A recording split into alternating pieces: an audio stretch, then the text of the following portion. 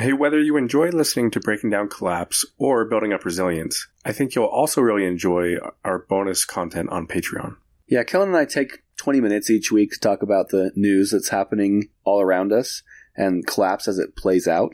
We like to have a little fun with it, but also make sure that you're aware of what's going on in the world of Collapse. We look forward to having you join us there. The link to join us on Patreon is in the episode description. Burrow is a furniture company known for timeless design and thoughtful construction and free shipping, and that extends to their outdoor collection. Their outdoor furniture is built to withstand the elements, featuring rust-proof stainless steel hardware, weather-ready teak, and quick-dry foam cushions. For Memorial Day, get 15% off your Burrow purchase at burrow.com/ACAST and up to 25% off outdoor. That's up to 25% off outdoor furniture at burrow.com/ACAST. A lot can happen in the next 3 years. Like a chatbot may be your new best friend. But what won't change? Needing health insurance. United Healthcare Tri-Term Medical Plans are available for these changing times. Underwritten by Golden Rule Insurance Company, they offer budget-friendly, flexible coverage for people who are in between jobs or missed open enrollment. The plans last nearly 3 years in some states, with access to a nationwide network of doctors and hospitals. So for whatever tomorrow brings, United Healthcare Tri-Term Medical Plans may be for you. Learn more at uh1.com. Hi, I'm Daniel, founder of Pretty Litter. Cats and cat owners deserve better than any old-fashioned litter. That's why I teamed up with scientists and veterinarians to create Pretty Litter. Its innovative crystal formula has superior odor control and weighs up to 80% less than clay litter. Pretty Litter even monitors health by changing colors to help detect early signs of potential illness. It's the world's smartest kitty litter. Go to prettylitter.com and use code ACAST for 20% off your first order and a free cat toy. Terms and conditions apply. See site for details.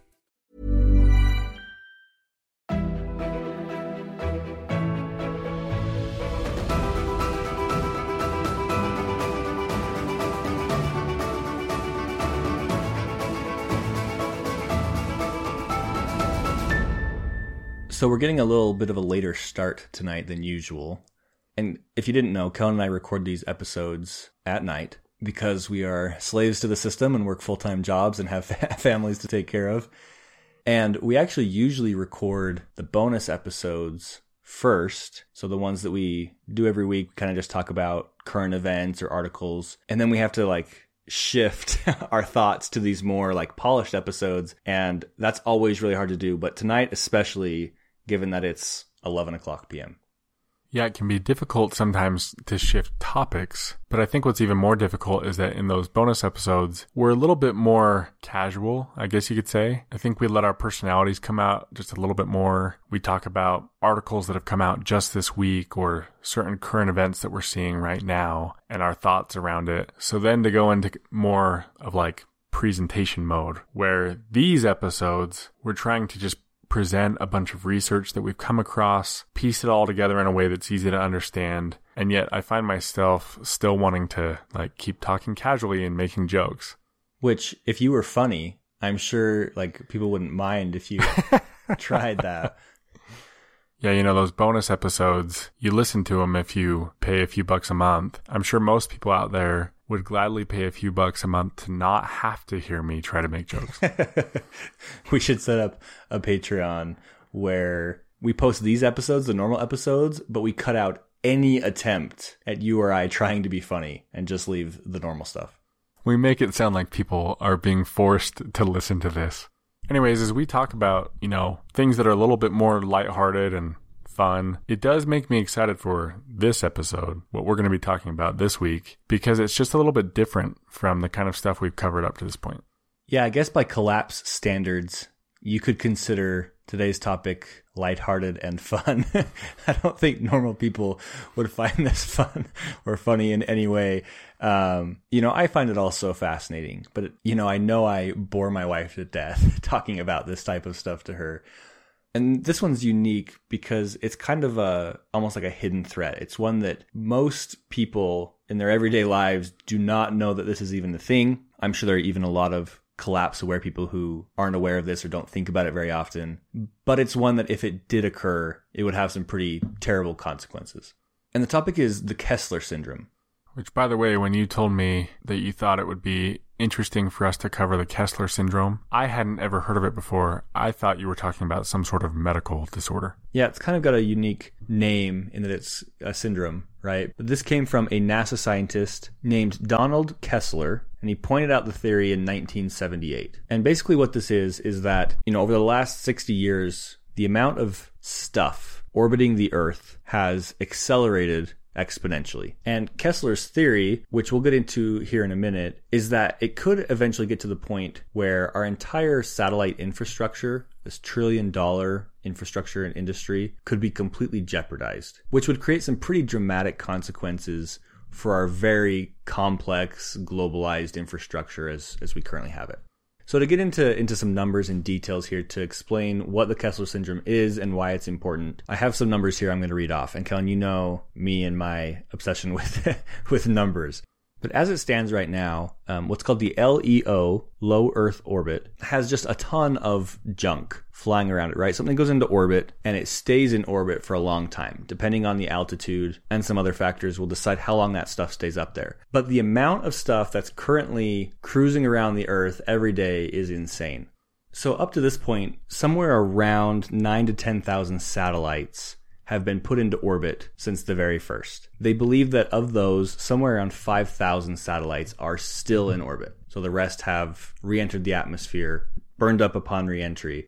So you got 5,000 satellites. Beyond satellites, every time a rocket goes into space, those boosters and other pieces of rockets also get dropped off and enter orbit. So what they believe is that there's somewhere around 10,000 objects. This is what one video explained it as 10,000 objects that are bigger than a computer monitor, 20,000 objects that are as large as an apple, 500,000 objects the size of a marble, and over 128 million pieces of debris that are so small they can't be tracked. And those can be anything from like loose screws, paint chips, tiny shards of metal, anything that could come from satellites or rockets. Now, most of those you hear like, okay, they're just small, like a screw. Why do these things, what's the big deal? Well, the problem is that most things in space are moving at an insane speed. So objects in orbit can cruise at speeds up to 30,000 kilometers per hour. So not everything's going necessarily that fast, but they can get up to that, which is around 19,000 miles per hour. We've kind of turned orbit into this graveyard of junk. And the issue is that we've got working satellites up there. Like I said, it's a $1 trillion industry. And we currently have 3,300 working satellites in orbit. And so a pea-sized piece of debris traveling at those 19,000 miles per hour would completely annihilate a satellite, which is crazy to think about because it's so small. But I mean, if you imagine a marble hitting you at 19,000 miles per hour, like it would clearly do some damage, right? So the theory is this: as the LEO fills with more space junk and more live satellites, the chances of having collisions grows greater and greater. Now, space is huge, right? But when you're talking about hundreds of millions of pieces of debris, the chances for impact aren't zero. Yeah, and when you talk about 100 million or hundreds of millions of pieces of debris floating around, I know that there were some predictions made in 2017. They were saying that the amount of space debris and space junk was expected to triple by 2032. And that's only like 10 years from now. And I know that those estimates are even low because since then there have been a lot of announcements from Elon Musk and Jeff Bezos regarding all of the satellites that they plan to put in place. Yeah, so I saw probably a more recent number that did include the estimates from the satellites that Elon Musk is planning to put into space. So he is planning with Starlink to put up 42,000 satellites, which if you'll remember, I mean, I just mentioned that there's only like 5,000 satellites even in orbit. So we're talking about an 8 times increase just from Starlink. And the numbers that I saw for expected growth in the 2020s is at least 10 times the amount of space junk and satellites that we currently have. The number of satellites in space has definitely grown exponentially. And, if Elon Musk's attempts are successful with Starlink, surely other companies will want to follow suit, right? And put their tens of thousands of satellites up as well. So Kessler in 1978 actually predicted that within 2 to 3 decades, we would see the first satellite-to-satellite collision. And he was not far off. It was 31 years later. In 2009, there was a collision of 2 satellites. One was US and one was Russian. The collision velocity was 7 miles per second, which is just unbelievably fast. They say it was more of a splash than a crash because of how just completely annihilated both satellites were. They said it created hundreds of large fragments capable of completely destroying other satellites and tens of thousands of shards capable of damaging or decommissioning other satellites. And actually earlier than that, this wasn't between 2 satellites, but in 1996, there was a collision between a spent rocket and a French satellite. Since then, there have been other examples of debris having damaged satellites or even the International Space Station. You know, I mentioned earlier the idea of some of those 100 million pieces of small debris that are floating around that are so small that they can't be tracked being paint chips. And that might sound ridiculous, like a piece of dried paint floating around. In 2016, a paint chip hit the ISS and actually damaged a window. It broke a window in the ISS and they had to go in and replace it. And my understanding is that some of the space junk that's up there, because of all the solar radiation that it's exposed to, tons of these paint chips are flaking off. And so even without the collisions like you talked about that create all these tiny pieces of debris, it's happening simply as stuff falls apart. Yeah, that's right. Debris doesn't have to come from an initial collision. It can happen just from normal wear and tear. You know, they found a hole in a robotic arm on the International Space Station that was caused by a small piece of debris. And they say that at least once per year, the International Space Station has to make an intentional maneuver away from an oncoming piece of debris. So they're able to track the bigger pieces of debris, see when it's coming from way far away, and be able to maneuver out of its path. But what the Kessler syndrome isn't just that we're going to put more junk up there and so there will be more collisions, but it's actually a positive feedback loop. If you can imagine 2 satellites smashing into each other, creating tens of thousands of pieces of debris, it creates sort of this wall of debris. And the more debris that's created, the more likely that another collision is going to happen or that more satellites are going to be destroyed. And it's a process that happens slowly. People say that we're already undergoing the Kessler syndrome, but we haven't hit the tipping point yet. And what that tipping point would be is essentially when so many satellites are getting destroyed by the space junk that is creating so much space junk that essentially all of the other satellites then get destroyed. So basically what they say is the frequency with which we'll see collisions will increase. Right now, it might be once every decade, once every 15 years, but that could rapidly accelerate if there's a chain reaction of these collisions that end up happening. You know, it's not like the movie Gravity. If you've seen, have you seen Gravity, Kellen? I have, but it was a long time ago. So the whole opening scene of that movie is essentially the Kessler syndrome happening, where the debris comes, they run into a debris field and it hits them, and then it orbits again, comes back around and hits them again. That's all pretty rapid, and it likely wouldn't happen that fast and in that way. But it's kind of a decent demonstration of showing how terrible of a collision these can be and the types of damage that it can do to a satellite or a spacecraft. Yeah, that makes sense. It makes me think of all the models that were predicting the pandemic and how contagious it was. And this idea that somebody gets sick, they get infected, they don't even feel any symptoms, so they go to some big gathering and they infect 15 other people. Those 15 other people all go do their thing and infect 15 more people. And it's amazing how quickly that becomes exponential. So with what you're describing, there's one satellite collision, creates all this debris. Maybe the next year there's 5 satellite collisions, and the next year there's 50, and it quickly gets to a point where that level of the atmosphere is just completely full of debris. And my understanding, by the way, sometimes we think of it as like almost like Saturn's rings, or like there's just this highway of debris, but all these pieces in these satellites are traveling in different directions. And so that just creates so much more chaos and so much more opportunity for collisions. As like you said, 100 million pieces of debris right now are all flying at 17 or 18,000 miles per hour and crossing each other in different directions. Yeah, and they say that once a collision takes place, and there's these tens of thousands or hundreds of thousands or potentially even millions of pieces of debris as a result of that, they don't all travel together in a wall. They might for the first few orbits, but pretty quickly they actually sort of disseminate across the LEO, both in altitude, so up and down, they go higher and lower, but also in width. So they basically just end up sort of all over the place at different speeds, and it fills the LEO kind of in an even distribution of junk. And so with that being said, not all junk that's in space stays there. Depending on where the collision happens, depending on where the satellites were, where the junk was, stuff does fall out of orbit. That's called orbital decay, and there's a lot that goes into that I don't understand with physics and things like that. But it is important to note that if the rate at which we were putting stuff into space was less than the rate at which it was leaving the atmosphere, we should be totally fine. We would likely never experience the Kessler syndrome. But already, even in the past decade, we've been putting stuff into space at a much faster rate than it's falling out. And then you look at like 2020 alone, in which we sent 1,283 satellites into space, right?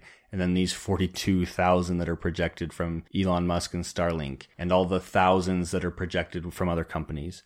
Like with everything else in our current society, it is nowhere near sustainable, and the likelihood of further collisions is increasing every year.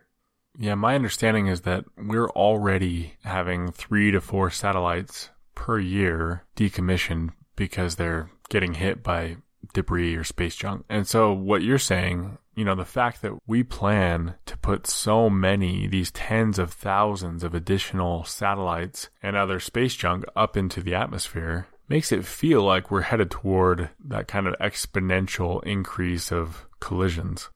This stuff that's flying around is traveling at multiple times the speed of a bullet.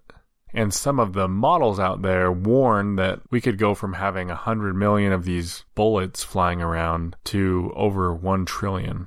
So clearly there's a major threat here. And I think it's important for us to understand what the implications of that are. So I think sometimes we don't realize how much we rely on satellites. There's a really interesting article about this, and it talks about what would happen if all of a sudden the satellite network went down.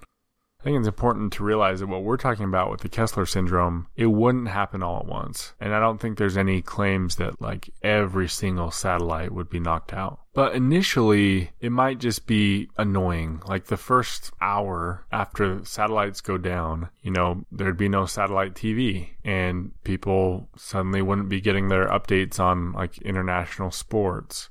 But it would also pretty much halt all international communications. And that would take a little bit of time, but like military bunkers would lose contact with their armed drones, and you'd get commanders being cut off from their soldiers and their ships and their aircrafts. And maybe there'd initially be some disruption to the ability for world leaders to communicate across the globe.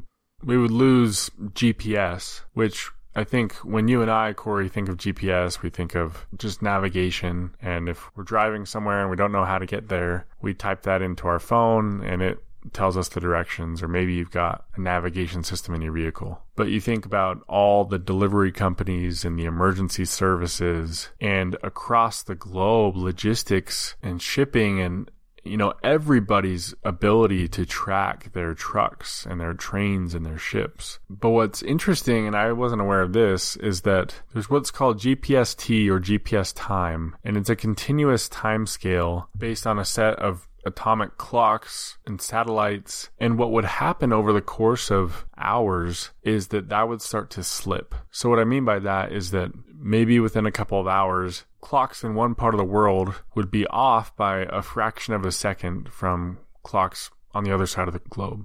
And having those accurate timestamps is really important to the way our internet infrastructure works. So all those packets of data that are being passed between computers would get off slightly. They would get off sync. And the internet itself would start to kind of collapse, for lack of a better term. It would grind to a halt. The cloud would no longer function. And you think about what that would do, right? Like all mobile phone services and all the systems that are used to like run our water treatment facilities and our traffic lights. And, beyond that, on top of that level of catastrophe, we've come to rely really heavily on the information that satellites give us regarding the weather and weather patterns.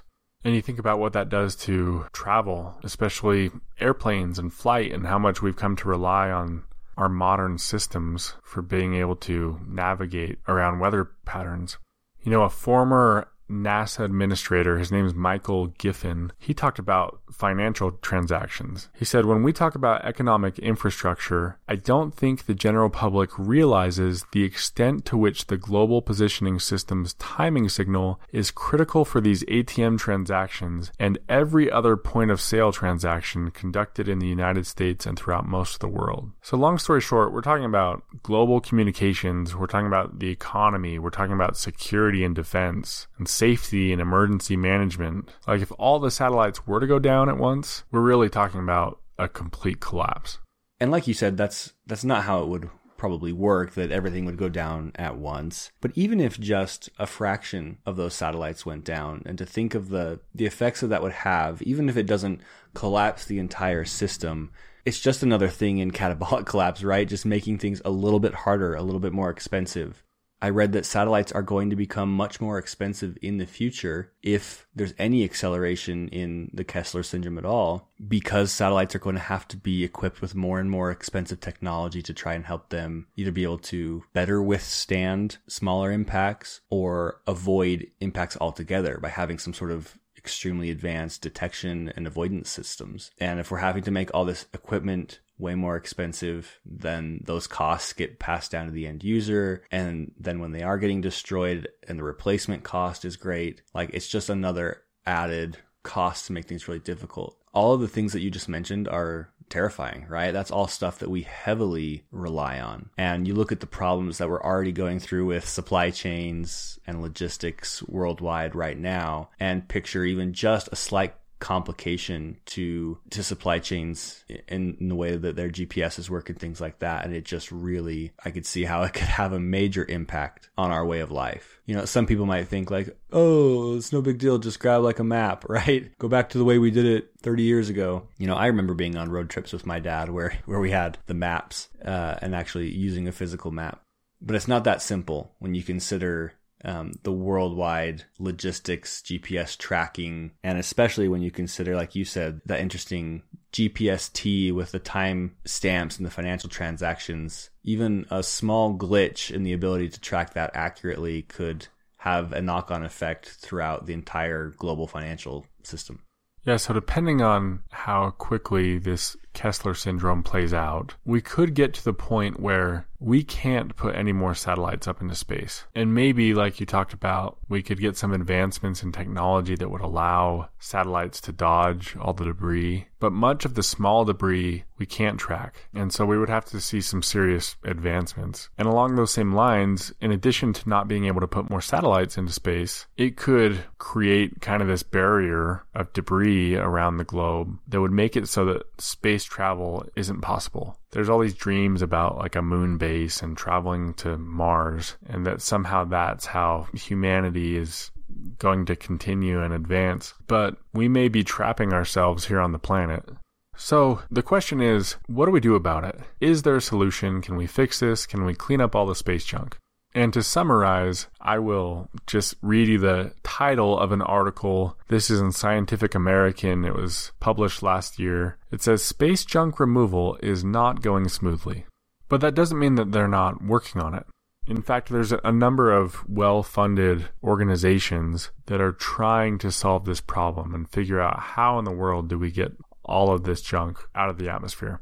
There was an experiment that was done by, a number of companies and researchers.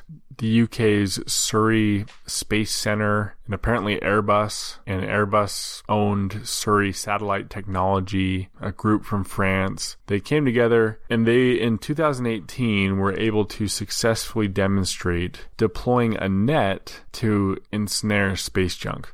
And this was just like a dummy satellite that they did this little model, this demonstration. But the idea is that they could deploy this net, it captures the debris, and then, boosters or a small rocket on that device pushes it closer down to the Earth so it can burn up in the atmosphere.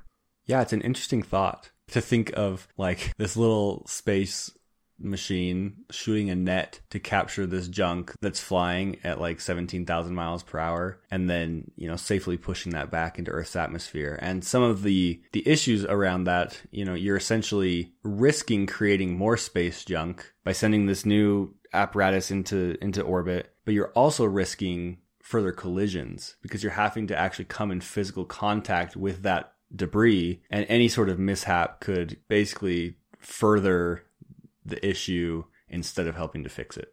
Yeah, and I know that they were able to do this in kind of just a controlled scenario, right, with this dummy satellite that they captured. But when you talk about debris that's flying in all different directions at 17,000 miles per hour, how do you get into the right position and go at the right speed so that you don't just shred your net? There's also the issue that you can't necessarily catch really small stuff or really big stuff. It has to be a certain size of debris. So they've had a similar idea, but instead of a net, at least for larger debris, they could use like a harpoon. And once they've grabbed some large piece of debris, they could deploy like a large sail that creates, almost like a parachute. It creates some drag and causes it to sink down and burn up in the atmosphere. Sounds like some, I don't know, like a cyberpunk remake of like Moby Dick, where they're cruising around space with a harpoon and their sails. Like in reality, I'm sure the science is sound, but it still just sounds so sci-fi.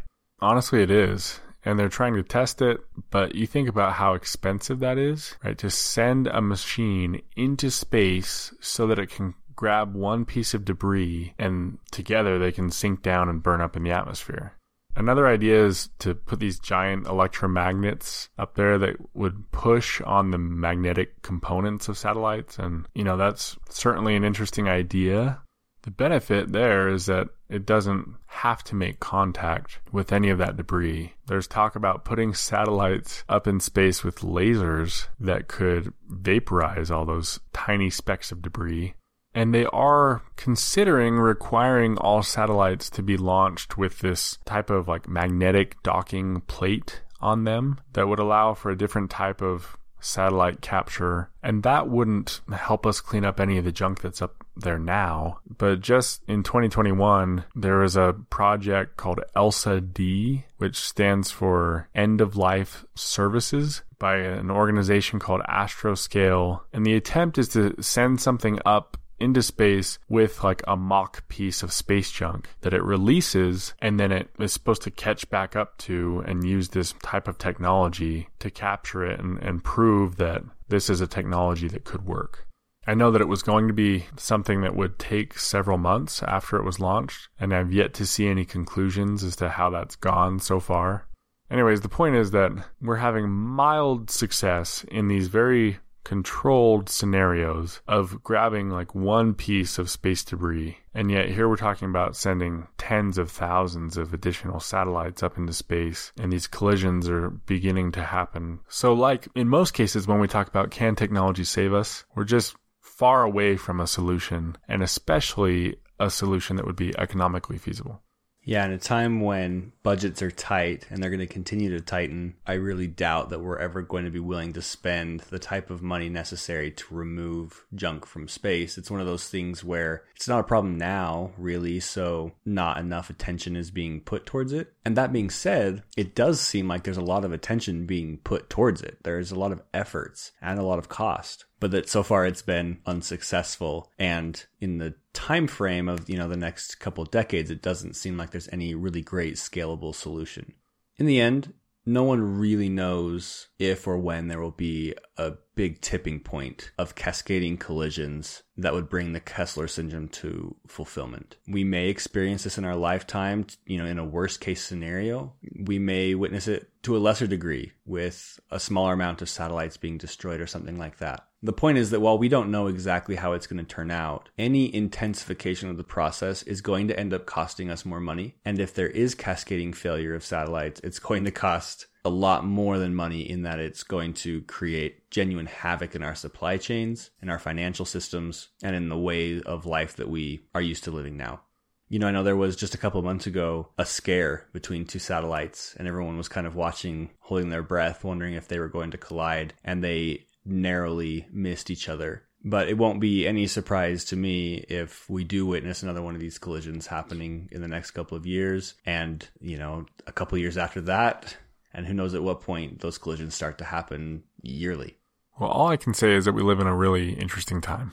Like, previous generations have worried about the fragility of the financial system or political turmoil, right? Those are things that have been around forever. But we're unique in that we get to worry about the infrastructure of satellites that we've put up into space being threatened by the amount of space junk that's floating around because we put it there.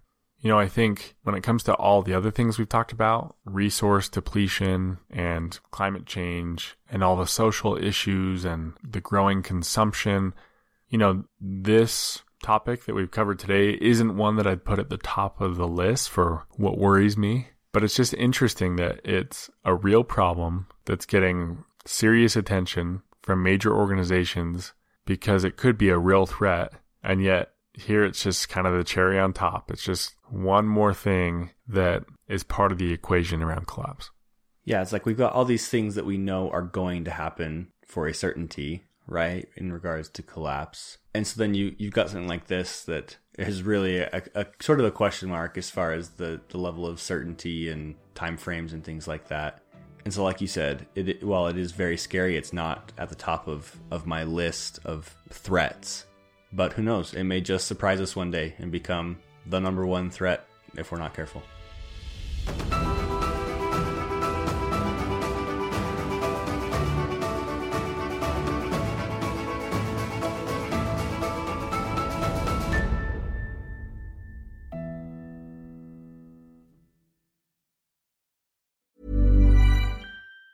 Planning for your next trip? Elevate your travel style with Quince. Quince has all the jet-setting essentials you'll want for your next getaway, like European linen, premium luggage options, buttery soft Italian leather bags, and so much more. And it's all priced at 50 to 80% less than similar brands. Plus, Quince only works with factories that use safe and ethical manufacturing practices. Pack your bags with high-quality essentials you'll be wearing for vacations to come with Quince. Go to quince.com/trip for free shipping and 365-day returns. Hey, it's Paige DeSorbo from Giggly Squad. High quality fashion without the price tag. Say hello to Quince.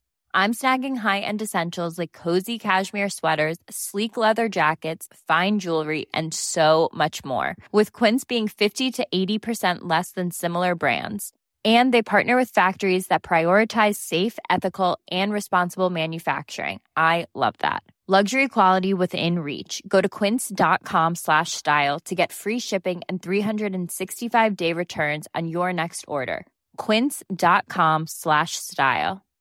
When you make decisions for your company, you look for the no-brainers. And if you have a lot of mailing to do, Stamps.com is the ultimate no-brainer. It streamlines your processes to make your business more efficient, which makes you less busy. Mail checks, invoices, legal documents, and everything you need to keep your business running with Stamps.com.